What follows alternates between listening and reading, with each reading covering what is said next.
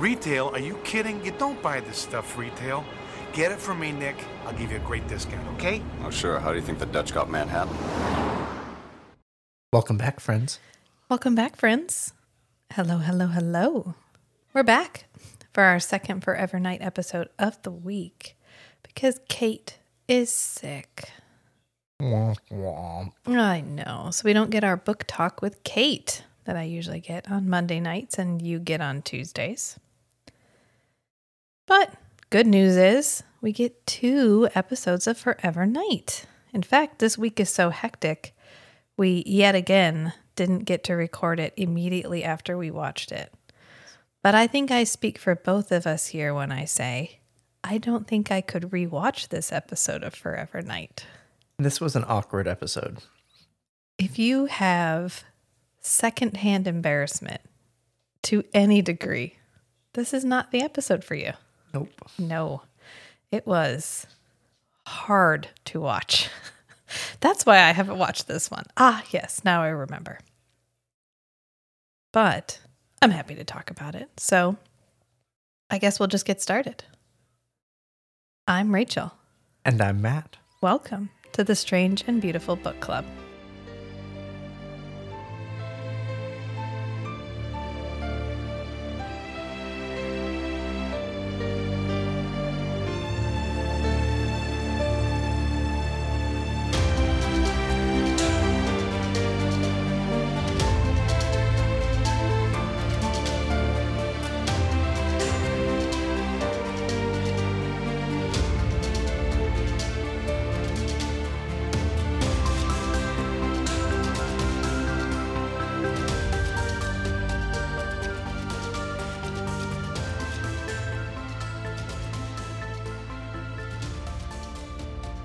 So our cold open this time isn't just the crime without Skanky and Nick. It's a stakeout. It's a stakeout, a sting operation, one might say. Because there's a fellow in watching a explicit video, let's call it that, with another man. Apparently they're just hanging out, Business partners. eating popcorn, watching this explicit video. And the way we enter this scene is we like top down pan over a circular bed with cheetah sheets on it that's up on this elevated platform. And then down in the lower area, there's a desk. And there's one guy who's pretty neat and trim. And the other guy looks like we're going for like a Ron Jeremy look. He's got long, stringy hair, a little bit balding, not attractive. Anyway, he's like, oh, she's good. Yeah, she's good. The other guy's like, she's okay. She's fine. And the long-haired fellow says, oh, well, she's almost as good as Betty Gilroy. And for a moment, I thought Betty Gilroy was like a famous explicit video star that I didn't know. But no, this is our victim du jour. Except this time, she's been killed way back. And we are investigating her murder already. And that's what this sting operation is all about. Because supposedly there's an explicit video of the murder. A snuff film. Yes, where a video of her being murdered. So the guy asking explicitly, well, I shouldn't say explicitly, the guy asking specifically about Betty Gilroy tips off the trim haircut fellow. So he starts throwing popcorn at him. And the guy makes some kind of joke about, oh, I'm just mad you had her last or something. Tries to laugh it off, but it's too late. This guy knows something's up. Right. So he fake spills his drink on... Well, he actually spills the drink. Well, I mean, he pretends to accidentally spill his drink on the Ron Jeremy lookalike. Kind of lookalike. Anyway. It's all an excuse to get his shirt off. Aesthetically similar. It's all an excuse to get his shirt off because he's got a wire. This is a sting operation. And so Nick, who we thought looked down in like abject shame, was apparently looking down to transform into his vampire self, because then he looks up at the camera and he's got the vampire eyes. And zoom. And He's off. We get our whoosh sound, which means we've Because flown the somewhere. informant's been found out. Yeah. So he flies up over the chain link fence, over the field, and to this warehouse. So Nick flies in through a not open window. He breaks the window. Yeah, like a large, very large section of very high up window. Yeah. And just before he gets there, and this is key, we hear a Like gunshot. an instant before he gets there. Yes, we hear a gunshot, and then we see. I know this guy has a name, but I don't remember what it was. But Kozak? No, Pete. Farber. Pete Farber, our informant, falls to the ground, murdered. Maybe He's on the ground, and the other guy's holding the gun when Nick comes in. Yep. So then we cut to all the police officers have arrived on the scene. And Kozak is being arrested. And he's like, you guys can't get me. You've been trying to get me for years. I'm not doing anything wrong here. What are you going to arrest me for? And Nick's kind of storming around the room. And he climbs up the little ladder up to the explicit video stage. And then he does this cool, like, hop, spin, slide. Yeah, That's down the super stair cool. railing. Like, I don't go downstairs, not when there's a banister. And he's just sort of yelling incoherently at everybody because he's really upset. I think that he didn't get there soon enough to save Right, Pete. he didn't get there soon enough to save Pete. Yeah. Because I think he probably did most of the talking of getting Pete to do this. Well, even Skanky's like, well, we didn't make him do it. And he's like, oh, yeah, he was looking at this or 18 months in jail. Of course, we didn't make him do it. Implying, of course, that Obviously, they did make him do it because it was coercion. Yeah, it was coercion. And even Skanky's a little broken up about Pete. But he says, you know what, man, you got here as fast as you could. And then we You get were our, a superhero for you were a getting here as superhero. fast as you did. And we get our Skanky suspicion moment of the episode.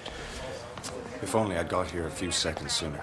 Hey, do not beat yourself up. You were a superhero to get here as quick as you did. How did you get here as quick as you did? So Nick is feeling hella guilty, as usual, except this time it's specifically. And towards the end of the scene, they ask him, so you saw? No, he Okay. just volunteers it. He goes, well, I saw it happen. Because Kozak is still like, psh, you guys don't have anything on me. He shot himself. Oh, that's right. He shot himself, which, forever night. Seriously.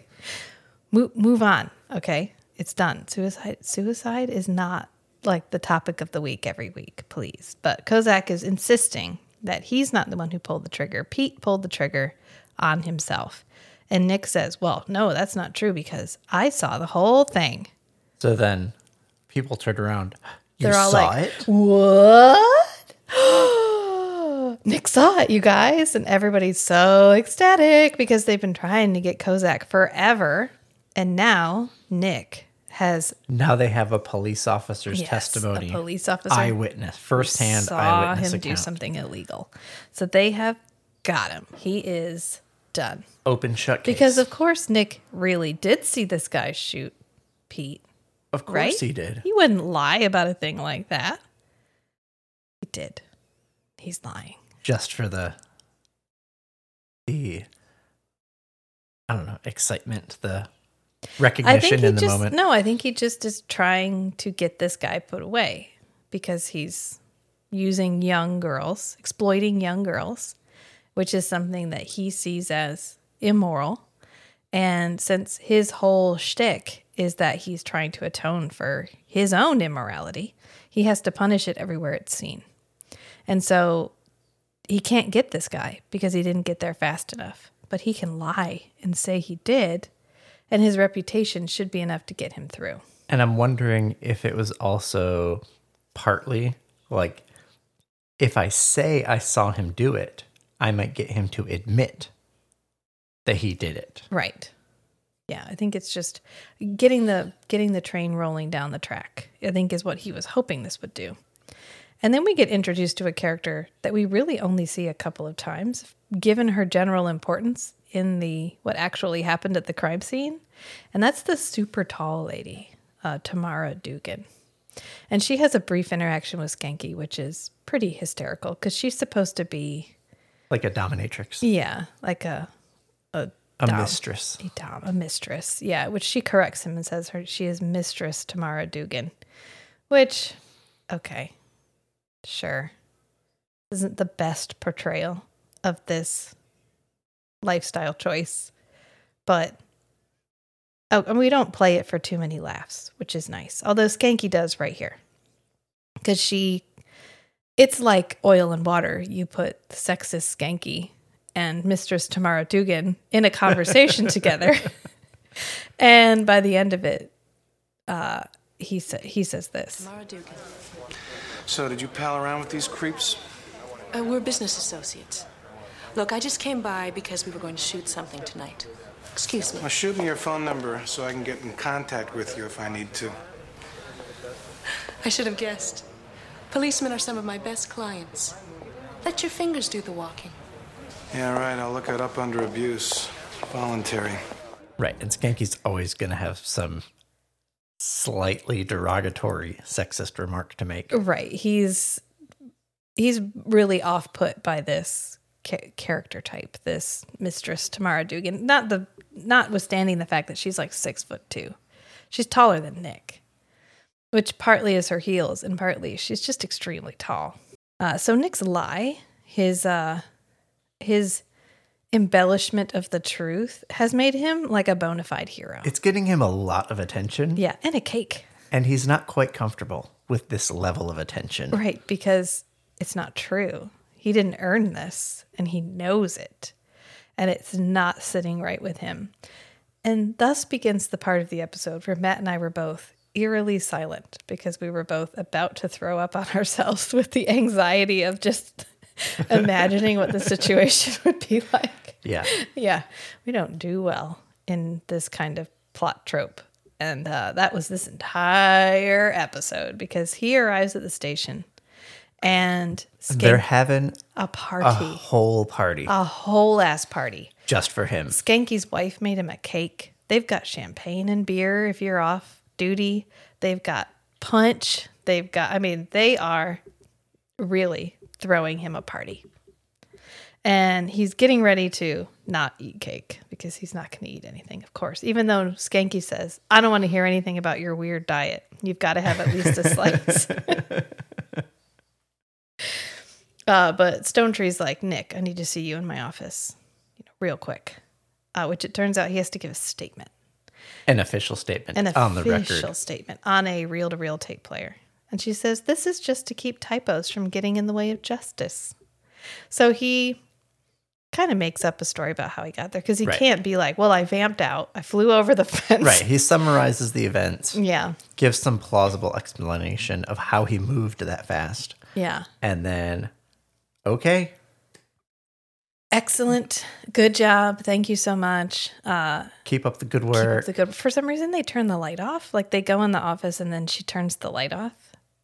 Maybe to help him focus. Maybe. I don't know. They deliberately interrogation tactic. Turn the light off. I don't know. But Nat walks in and she's like, oh, what's going on? And they're like, oh, didn't you hear? Nick saw Kozak shoot Pete Farber. Oh, did you, Nick? Really? Natalie's immediately like, whoop, whoop, whoop, whoop. Red flags. Bullshit alert. Remember, Nick, in the mortal world, perjury is a crime too. Bullshit alert. That's what Nat has immediately, which... Well, yeah, I think Nat's perspective is either Nick's making this up or Nick is not going to be able to explain how he did it / saw it. Because she's trying to get him to atone without using his vampire powers. Right. But Nick was a human for what? 30 years? He's been a vampire for 770 years. The last time he was mortal was the Crusades. And now you're asking him, don't do anything that you literally can't remember not being able to do. So he has a super hard time because he wants to help people.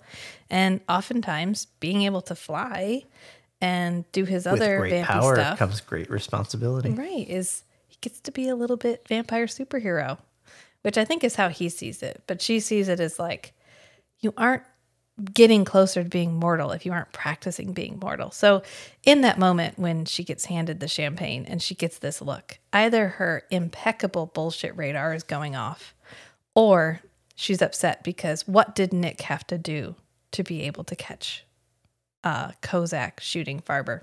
And then Right, we get I think she's as uncomfortable with all of this attention on Nick as Nick is. Yeah.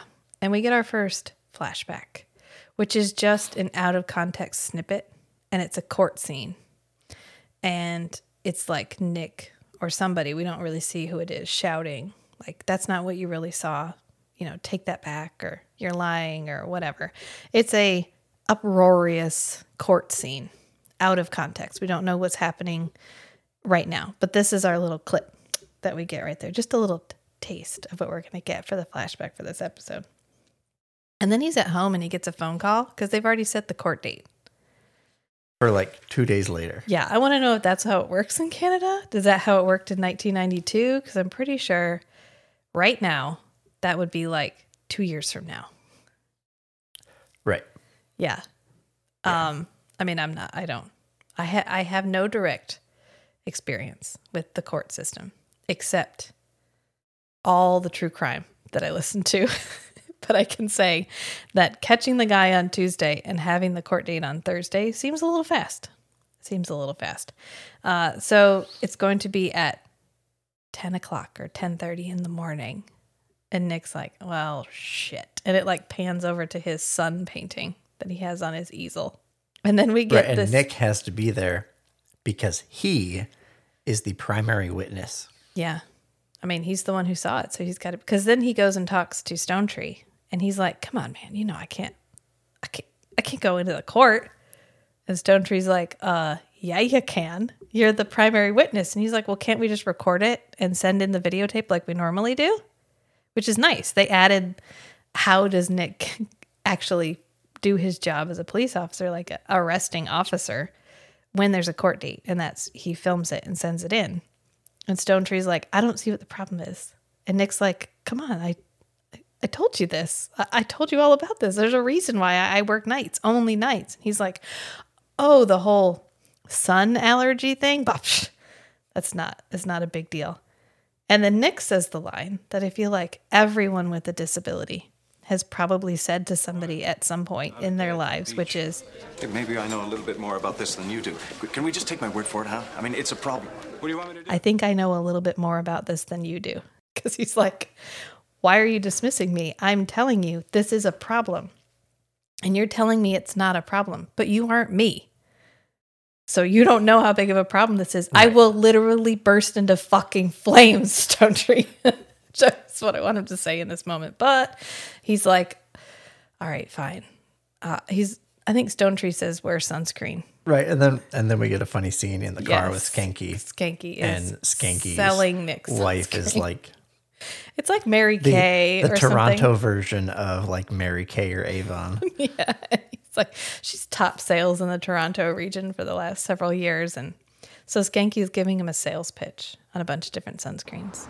Right. Now, according to Myra, this one's got the most protection of the whole Skin Pretty line. Here it is.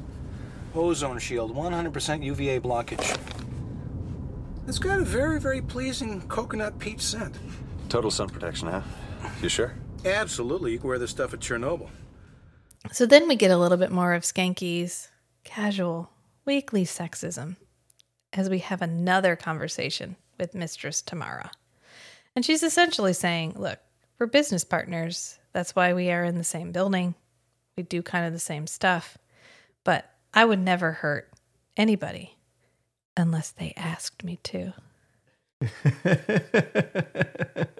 Which makes Skanky really uncomfortable. Yeah. Almost as uncomfortable as me and Rachel. This entire episode, yes. And Nick was like, oh, all right, duly noted. Do you have a business card? As usual, Nick is our, okay, cool. He's seen all this stuff before. Yeah, as he mentions later in the episode, he met the Marquis de Sade.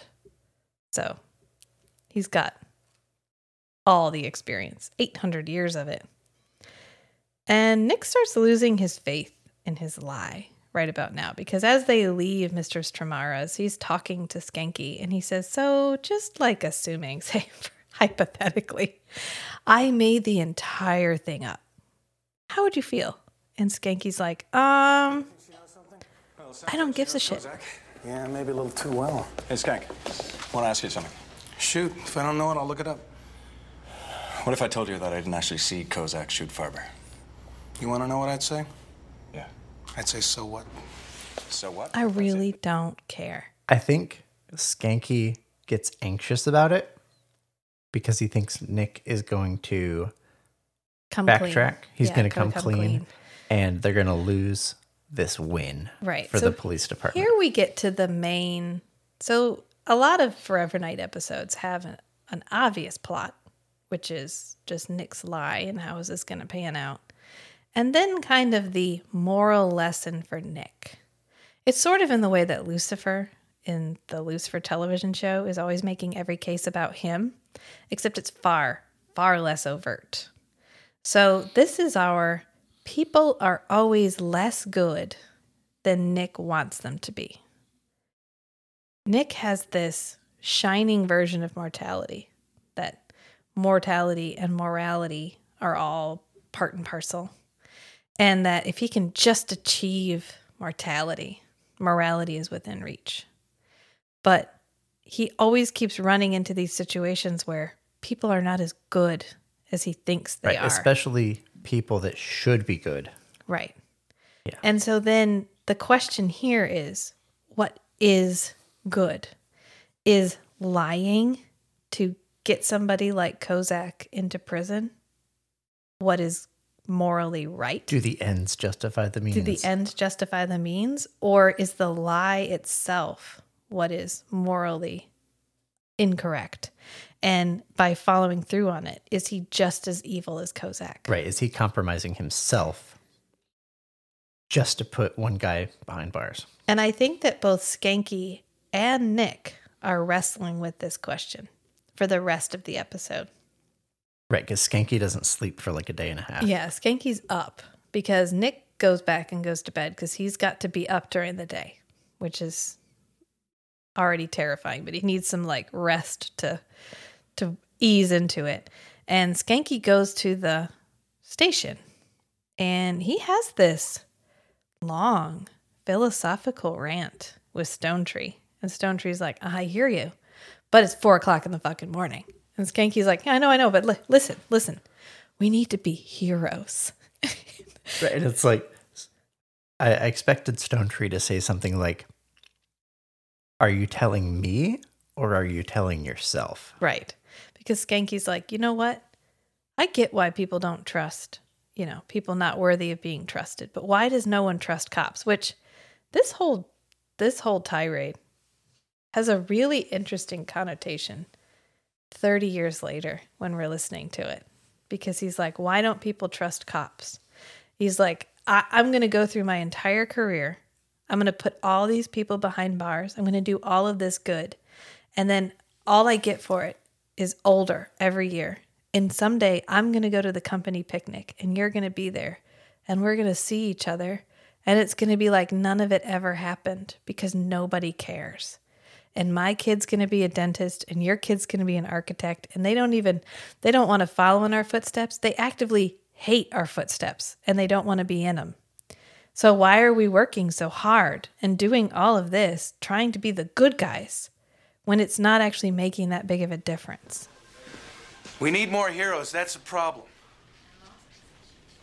Do me 2 favors, Skanky. Sure. Go get some sleep. And on your way, don't do anything heroic, okay? You think I'm stupid, right? That I'm talking a bunch of garbage? No, I don't. I totally agree with you.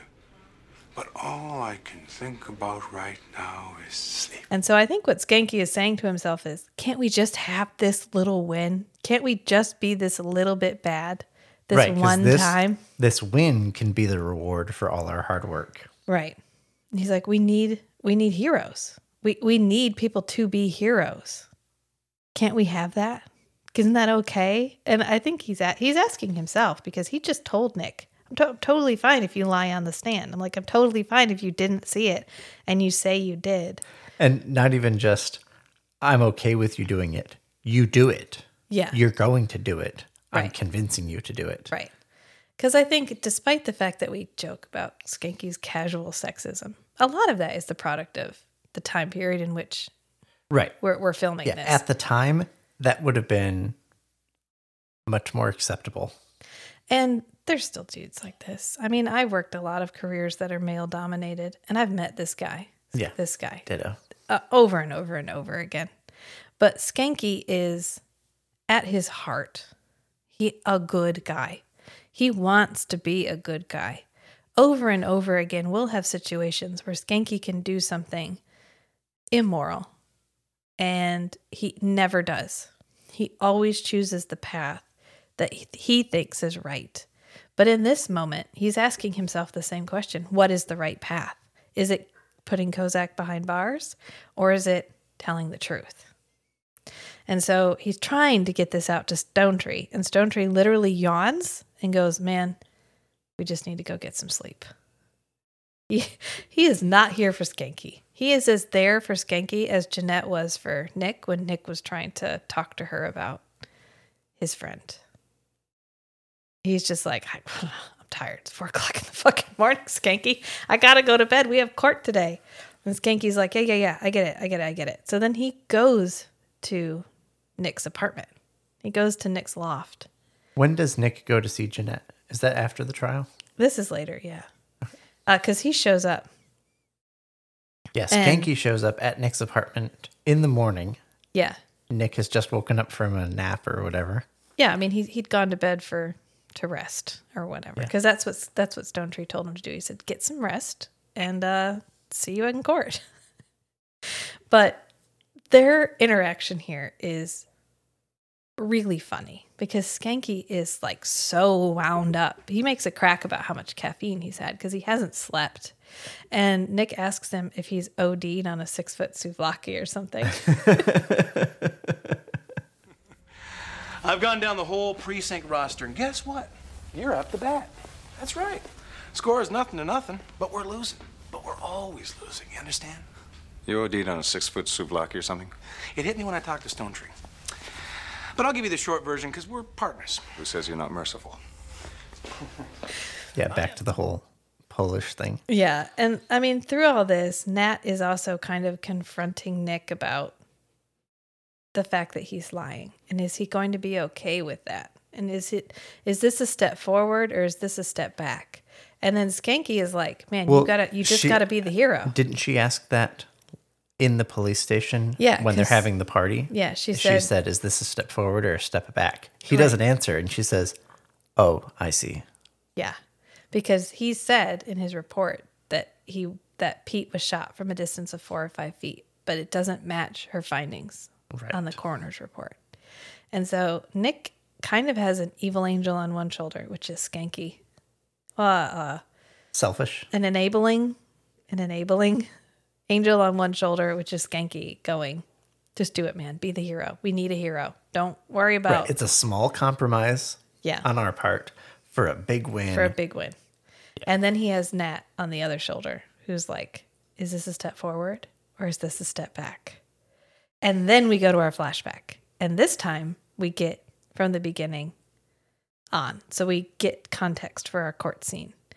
And we get LaCroix, which we haven't had LaCroix. This is the first LaCroix that's not the origin scene and not from Dark Knight. Yeah. The pilot episodes. Yeah. And it's good to see LaCroix. He's LaCroix when they were all just when they were all a family, still trying to brainwash Nick into being like them. And they were fairly successful at keeping him brainwashed. Yeah, I think keeping him from asking himself the kind of question he's asking himself right now. And so they go into a tavern and there's 2 people playing violin And Lacroix insinuates that these are Nick's students. Yes. So does Nick teach violin then? It sounds like Nick is a music teacher. Yeah. I don't think we ever... Well, you know what? He plays the piano. Oh, Yeah, okay. that's a big... It's not as... That's why he's got that grand piano. We don't see him play it very often. Usually it's in like really sad, pensive moments. And there's one episode, this isn't that big of a spoiler, but he loses his memory and he's sitting at the piano playing. And Nat's like, oh, you're really good. And he goes, yeah, for some reason, I keep remembering myself playing this song, except there's a bunch of candles and there's a guy in a wig writing notes down really fast on a piece of paper. Implying that he composed this piece and it's like Mozart or something. So, yes. You got to throw those historical references in. Nick never shoveled shit for the revolution, okay? Never. If there was a czar or a king or a royal of any kind, he's inexplicably friends with them. Any historical situation. In fact, he met Hitler, okay? Nick never is on the sidelines. He has been on the fast track through history, just hitting all the highlights. And it's a wild ride on which we all get to go. So buckle up, just because it's going to be a really long... Oh, we're almost a third of the way through season 1. And so we have 2/3 and 2 seasons left to find out all the wonderful people that Nick has met throughout history. Rasputin, Hitler... Was Rasputin a vampire? Yes. I think, yes. I'm trying to remember. He also meets Jack the Ripper. And one of them they accidentally make into a vampire. And I think it might be Jack the Ripper.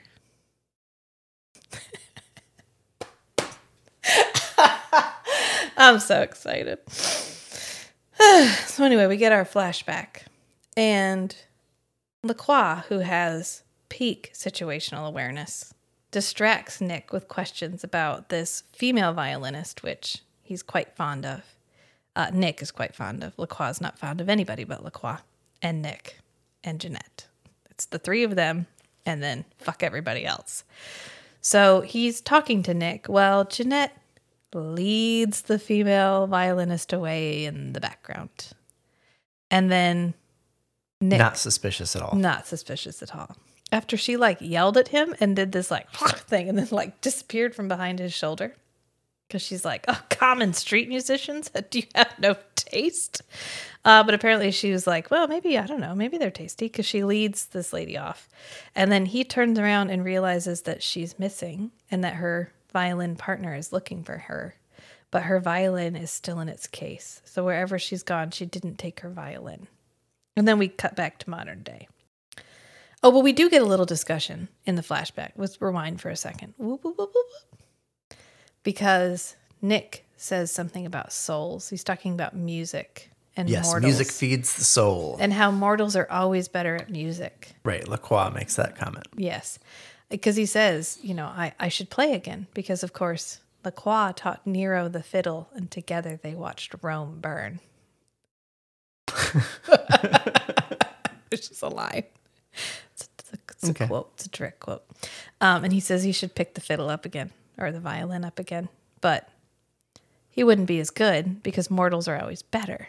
And Nick's like, yes, music does feed the soul.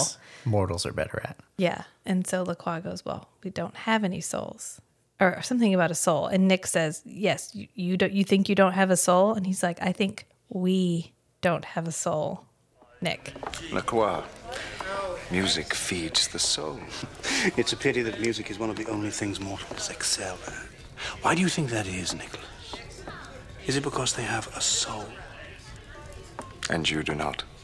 We do not. And so this is interesting that we are vampires, which are supernatural beings, I guess, but we're clinging to this idea of there is an immortal energy nugget, I guess, that lives inside of you that goes away when you die. So right, they've that's died. separate from your mind and personality. Yeah, so they've died and come back. So this is a question that is going to plague Nick throughout the series, which is, do I still have a soul? And if I don't, can I really ever redeem myself, or am I always damned? So who knows? It kind of reminds me of In What We Do in the Shadows, the television show, when they realize that because they're dead, they have ghosts. And so they go find their ghosts. Yes. Do you remember that one? I remember that one. And Nadia's like, oh my God, finally somebody intelligent to talk to. Yeah. Yeah. Yeah. So she turns it into a doll. Like she gives it this little doll that looks like possesses her doll. Yeah. And it's a pretty, but the one with Cravensworth, Laszlo, is Yes. I'm not even gonna, you got to watch it. If you haven't watched What We Do in the Shadows, the television show, go watch that. This was your Rachel recommendation of the episode. Last week was Being Human. This week is What We Do in the Shadows. Movie and television show, both amazing. Oh, so then Nick is we see his Cadillac driving down the road. So we're back in modern times. It's morning. It's day. His Cadillac is driving, but it's a feminine hand at the wheel because Nat is driving him into the parking deck and he's in the trunk.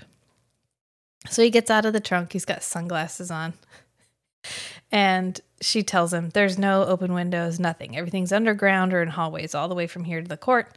And she sabotaged the blinds in the courtroom. Yes, she had them closed and she sabotaged the pull cords. So everything should be okay.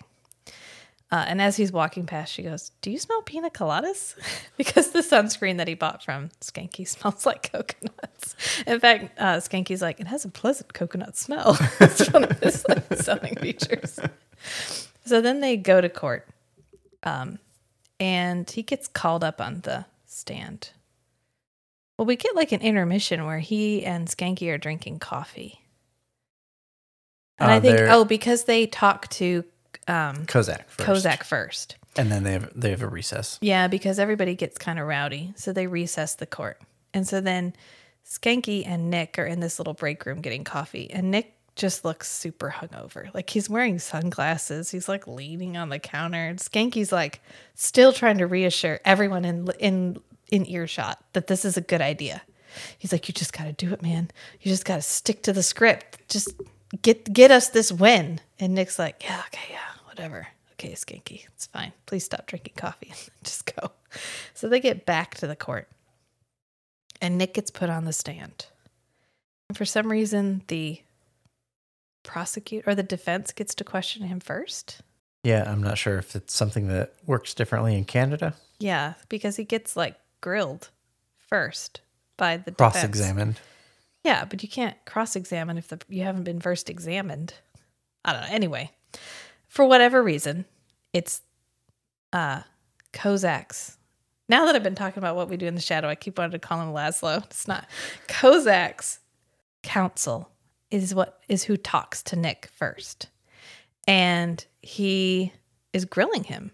He's like, how did you get there? And he's like, oh, I climbed the fence and I ran across the yard. And he's like, yeah, okay. So you climbed a 10-foot fence. You ran half the length of a football field. And then you went up the stairs and then saw him shoot him. And that would have taken you, I hired this decathlete who's out training for the Olympics right now. Yeah, he'd be testifying today, but he's at the Olympic trials and it took him 4 minutes, but you're saying it took you 2 minutes. And Nick's like, oh, no, I was closer than my car. I'd already gotten out. And he's like, well, why'd you already get out? And he was like, I don't know, I'm playing a hunch, but somebody's opened the blinds and the sun is like creeping up on his fingers. And he's like trying to keep his fingers both on the table and out of the sun at the same time. And this is the second moment in this court where things could have gone sideways because he also has to swear in on the Bible. So he puts his hand on the Bible and his hand is like shaking on the Bible, which there's smoke coming out. There's smoke coming off of it. Although it's pretty cool when he picks his hand up and there's that smoky handprint left underneath of it. That's a pretty cool effect that we get there. Because he like looks down after he's curled his palms to get them away from the light and he's got a cross on his palm. And we not only get this cross on this Christian reference, but we also get like rapid fire transitions between this court and the court, because the court in the past in his flashback, because in his flashback, of course, Jeanette murders the violin player and then dips. She's like, you did have good taste. Then she leaves. And then the violin player's friend shows up and he's like, oh no, you died. So he goes down to hold her and somebody runs up and they're like, oh my God, a murderer. And so this guy is on trial for murder, for Jeanette's murder. And so Nick is there trying to get him away, get him out of it, because he's like, look, he didn't do it. Nick is trying to convince woman. this lady Yeah. that you didn't actually see it. Right. Don't He say didn't you kill did. her. You didn't see him do it. Don't say you did. And so we're cutting back between Nick in the past, who does look a lot more innocent. I mean, Garrett does a really good job of playing himself slightly different, playing Nick slightly different in each time period that we see him in. Because often in flashbacks, he is far more like optimistic or innocent looking. And that's what we get here, because he looks so like, no, please, come on, you're lying. Why would you lie? That's bad. You don't want to be bad. And so he's trying to convince this woman not to lie. But then we're switching back to the present where Nick has just been asked the question, did you really see him shoot Pete? Did you really see Kozak shoot Pete? And he's like, And now we're at the critical moment. Yeah, and he literally goes off into his flashback. And the guy's like, are you even listening to me?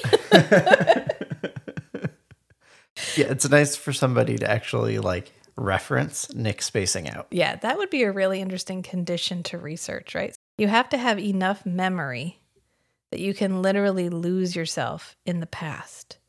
But I wonder if that could be like an actual thing where if you hold on to too many memories, you literally can't keep yourself grounded in the present anymore. And we talk about this several times, is that vampires actually lack the ability to process guilt or to process like consequences of their actions. They're supposed to just do it and move on. Like, and since be extra impulsive. Yeah, and since he holds on to it all, it kind of builds up like a toxic buildup where he literally can't process. He lacks the ability to process guilt or to process his role in these situations. And so he just keeps rehearsing them in his head. And that's kind of what his flashbacks are. And so it literally eventually, for at least an episode, drives him mad where he can't cope anymore with like the cumulative weight of everything that he's done and then his inability to move past it because he won't let it go and he can't process it. Maybe that's why every once in a while he literally just slips out of the time stream for a little while. But this counsel's like, are you even listening? And he like slams his hand down, and Nick having this really, I mean, they do a good job of driving up the tension and like showing us his inner conflict. And he's like, no, you know what? Actually, I didn't see it. And everyone's like, fuck. Nick, all you had to do was stick to the script all the way through and we would have been fine. But Nick's like, I can't. I just Poor can't Nick. do it. I know, poor Nick. He's really trying to do the right thing. But he doesn't, I mean, his role model for 700 years was Lacroix. Literally a psychopath. Literally a psychopath. So you got to figure all this stuff out, okay? Emotions and right and wrong. Although on his way into the court, he's talking to Natalie and he's like, I've lived a really long time, Natalie. I know right and wrong. Nick, I hope you know what you're doing. If I can avoid the sun, I'll be all right. I'm talking about what you're going to say in the stand. Nat, I've been around for 800 years. I know what's wrong and what's right. Do you smell pina coladas? Which he doth protest too much, I think. So then he calls Jeanette because...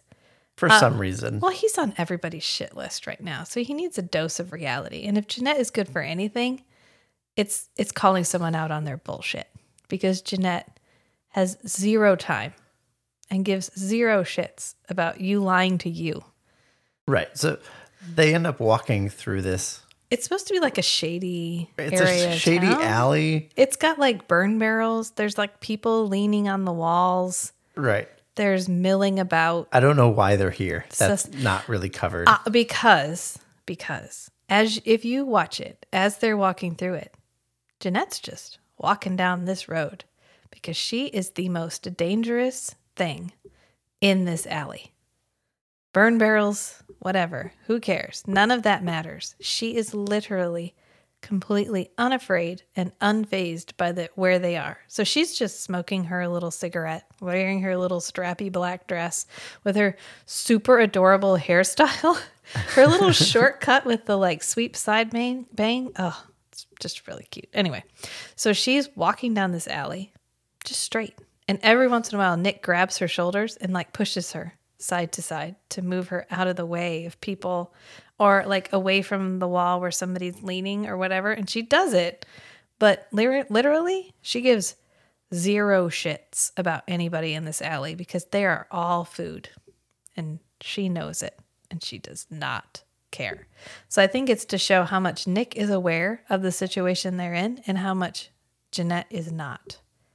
Because whatever. So I think that's why we're in this dangerous situation, because it's to highlight how much Jeanette does not care. And she's also talking about how much she doesn't care. Right. She's like, oh, so your friends don't like you now? Who gives a shit, Nick? They're going to be dead in 20 years. She's very clearly articulating a whole list of reasons that Nick should not be attached to the outcome of what's happening to him right now. And the reasons that she uses herself to justify why you should not be interested in all these petty little lives around you. The things that you concern yourself with, nothing. You want to arrest a tawdry little pornographer. What we saw, the Marquis de Sade. The things you concern yourself with are just specks in time. Why do you do it? Why does it matter? It'll help me find my soul. Your soul is long gone. You lost it when Lacroix brought you over. He was never one to let his life become boring. She goes, they're just specks in time, Nick. Which is useful from a like character development perspective because it's almost prompting Nick. Here's this whole list of reasons you should not care. Your actions show that you do care a lot. Why? Yeah, why do you care, Nick? So now Nick has to respond. He has to articulate his justification for committing himself to the work that he's doing. Yeah. She's like, we could be gone tomorrow. We could just leave. We could go to Paris. We can go wherever. We don't have to be here. You don't like it? Boo fucking who? Let's go wherever we want. We are not people. We are not mortals. We don't have mortal lives. We aren't stuck in the city. We can do what we want. And Nick's like, no, I need to stay and I need to make it right. And she's like, why? Why, Nick? And he says, because I'm trying to save my soul. And she's like, oh, that's been gone forever. She's like, it's been gone forever. It was gone the moment you became a vampire. He goes, Lacroix knew that. He never let his life get boring. And where is he now? Nick? Nick, where is he? And then Nick. And then Nick remembers specifically himself saying, go to hell to Lacroix as he stabs him. And va diablo, va diablo. To the devil. Yeah, to the devil with you as he stakes him and lets him burn. And she's like, I believe I've made my point. So she really, really enjoys like letting him have it, calling him out on all this bullshit. And she hits him with a little tribalism. You don't belong to the mortals. You don't really belong to us. You don't even really belong to you. You don't even know who you are. You're pathetic. You want to belong? You belong to no one. Not us. Not them. You're not true to your own kind.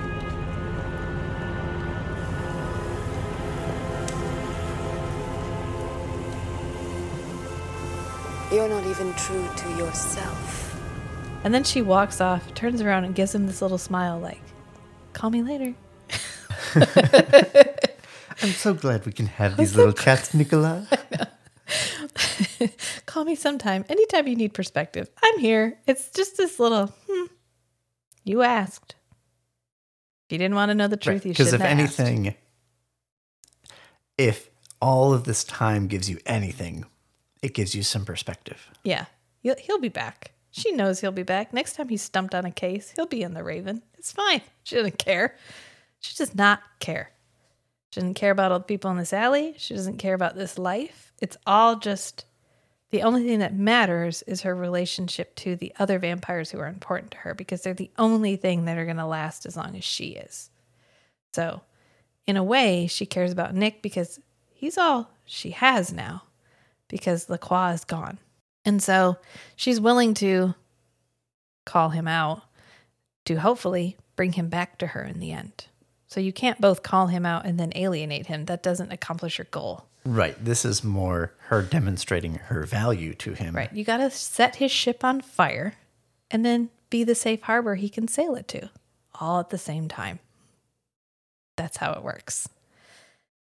So Nick's on everybody's shit list because he does a little bit of contemplative driving, and then he goes to the station and no one will talk to him. And Skanky's not even there. He's off working on some other case because no one's talking to him. Everyone's giving him the cold shoulder. Cases are getting taken away from him. In fact, he's supposed to be on vacation and he's back. And Stone Tree looks really unhappy to see Nick. Stone Tree wants none of Nick's bullshit right now. And we are really left ambiguous about whether everyone is upset because he lied or because he didn't keep lying. Right. Yeah. Whether he lied in the first place at the crime scene. Yeah.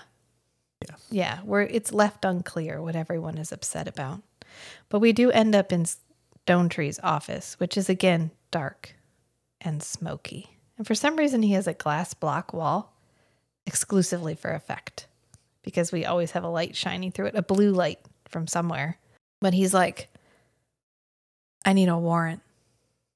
And Stone Tree says, a warrant? I mean, what for what, man?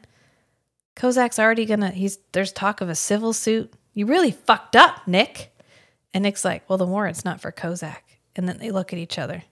Significant look. And Stone Tree's like, okay, maybe you're onto something. All right, fine.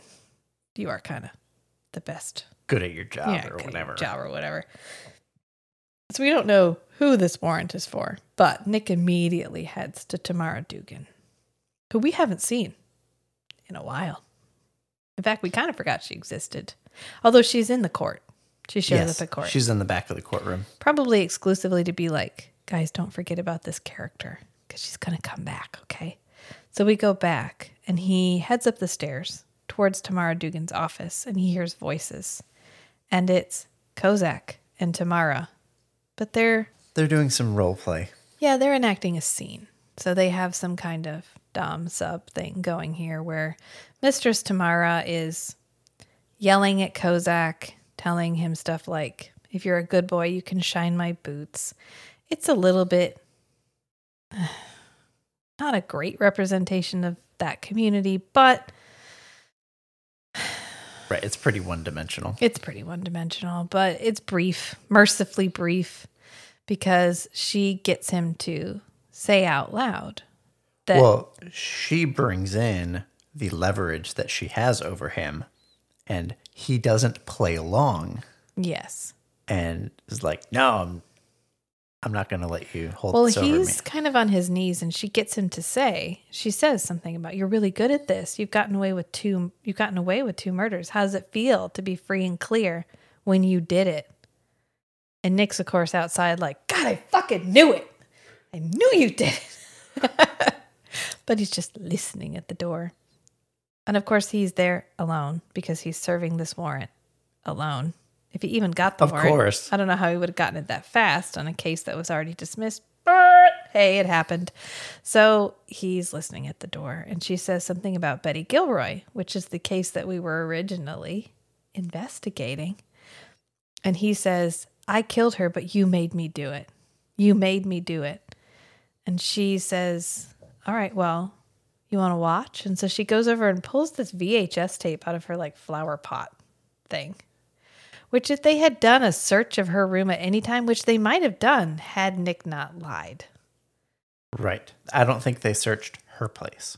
Right. So because Nick lied, they stopped effectively investigating because they had Nick's word. They had the smoking gun. They had the smoking gun.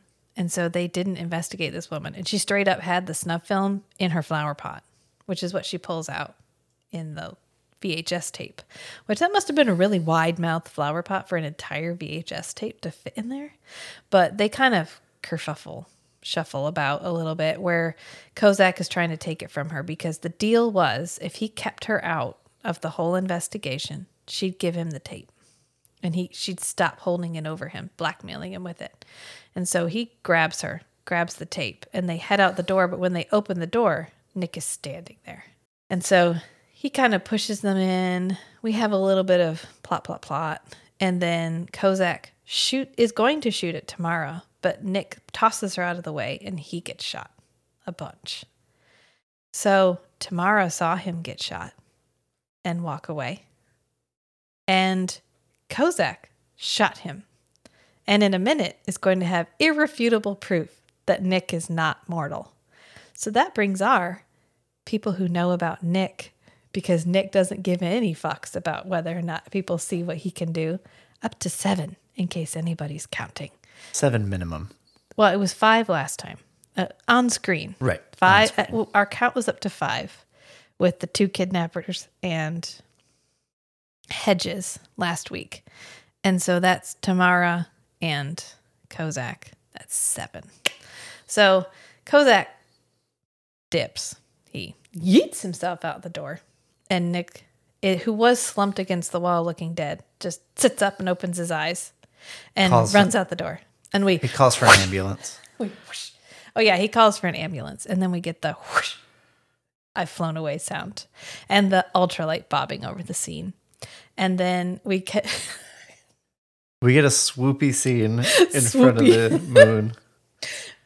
Where he swooshes. You get it looks like an action figure of Nick just kind of going from left to right over the screen in front of the moon. Yeah.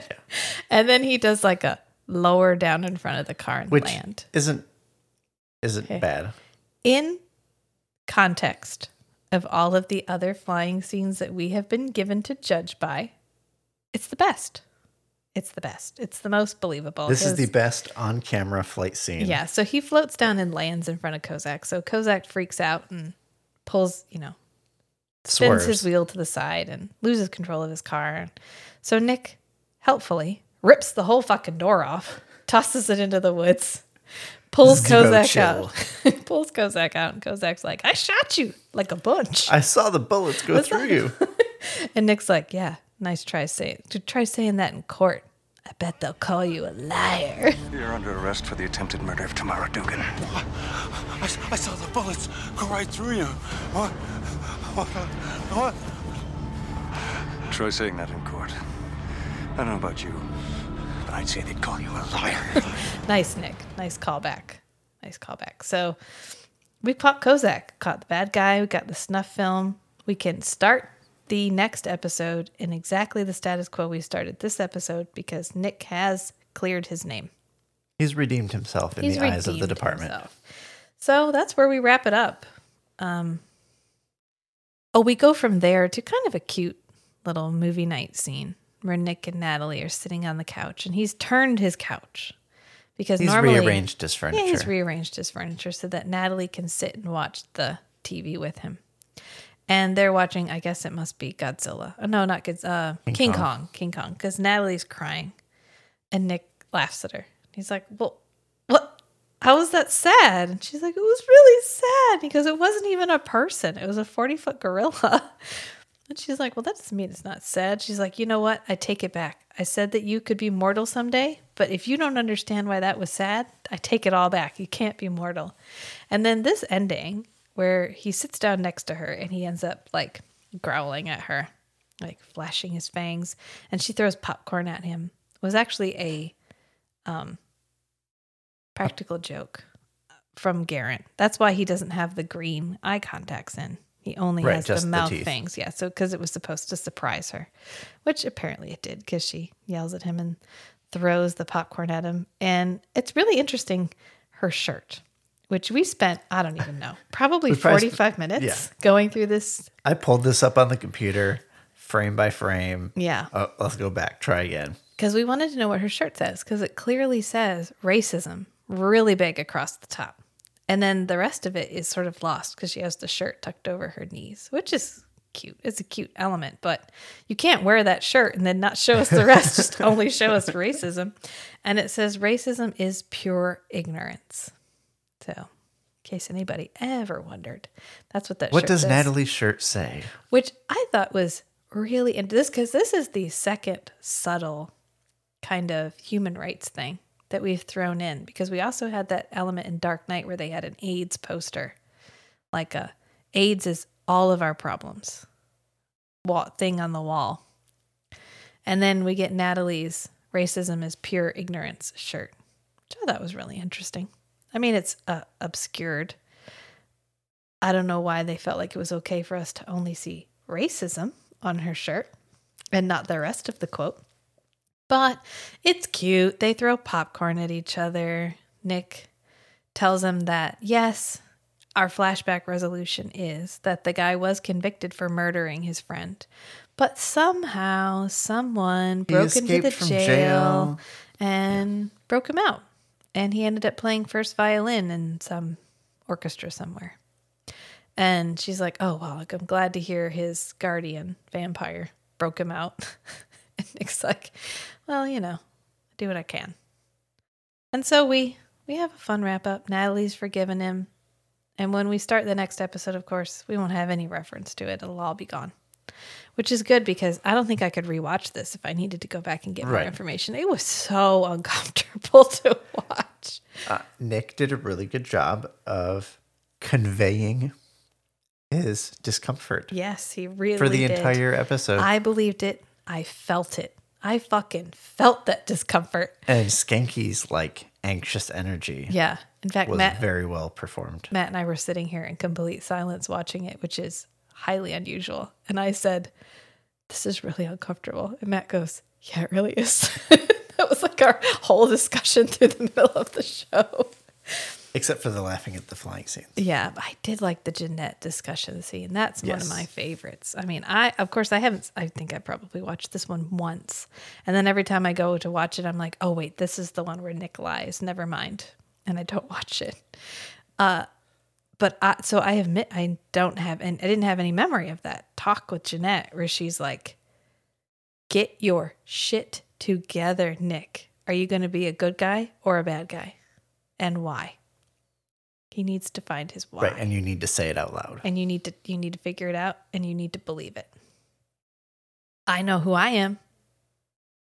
That's the one thing about Jeanette. For the most part, Jeanette knows who she is. Season 1, Jeanette knows who she is. Mid-season to late season 2, Jeanette has questions. But season 1, Jeanette knows who she is. Knows what fits her really well, which is that lovely little strappy dress that she's wearing. And her haircut is so cute in that section. And I really just can't get over the fact that I haven't seen it. Because later we give her some different, like a perm kind of hairstyle, which doesn't suit her as well as this one does. Wish we'd just left it at this. Because Deborah Duchesne looks really nice in season 1. We didn't get any purple members only jacket in this episode. He did wear a tie in court, though. First and last time he's ever going to wear a tie and sunscreen. I just love the part where Skanky's selling him sunscreen. We had a couple of really good moments. We had Skanky trying to sell him sunscreen, and we had some Skanky development. Like, we had a fair amount of Skanky development in this episode because we had his whole wrestling with the question as well. And he gets a lot of long dialogue. A lot of time what we get with Skanky is moment of comic relief or one-liners. We don't generally get a lot of Skanky talking unless he's asking a question and waiting for an answer. So I'm wondering if they just had the actor just kind of ad-libbing. John Capellos. Yeah. He could be. I mean, he's a really good actor. He's in everything. He's probably in your house right now. He could be your cat. You don't know. John Capellos is in everything. He's in Legally Blonde. He's in stuff. He's in What's the one with the 4 witches? Hocus Pocus? Oh, No. no. The Craft. The Craft. He's in The Craft. He's uncredited, but he's in The Craft. He's Fairuza Balk's character's like stepdad. Let me look up on IMDb and see how many things he's credited as being in. 203 things. Wow. Yeah. That's what I mean. John Capella says he is a phenomenal character actor. He's in absolutely everything. He's in The Shape of Water, and so is Nigel Bennett, actually. They're both in it. Because I watched it. Remember we saw it in the theater, and I was like, that guy's in Forever Night. And then Nigel Bennett showed up, and I was like, that guy's in Forever Night too. It's like, oh, look, there's so many of them. You were on a streak. I was on a streak. Yeah.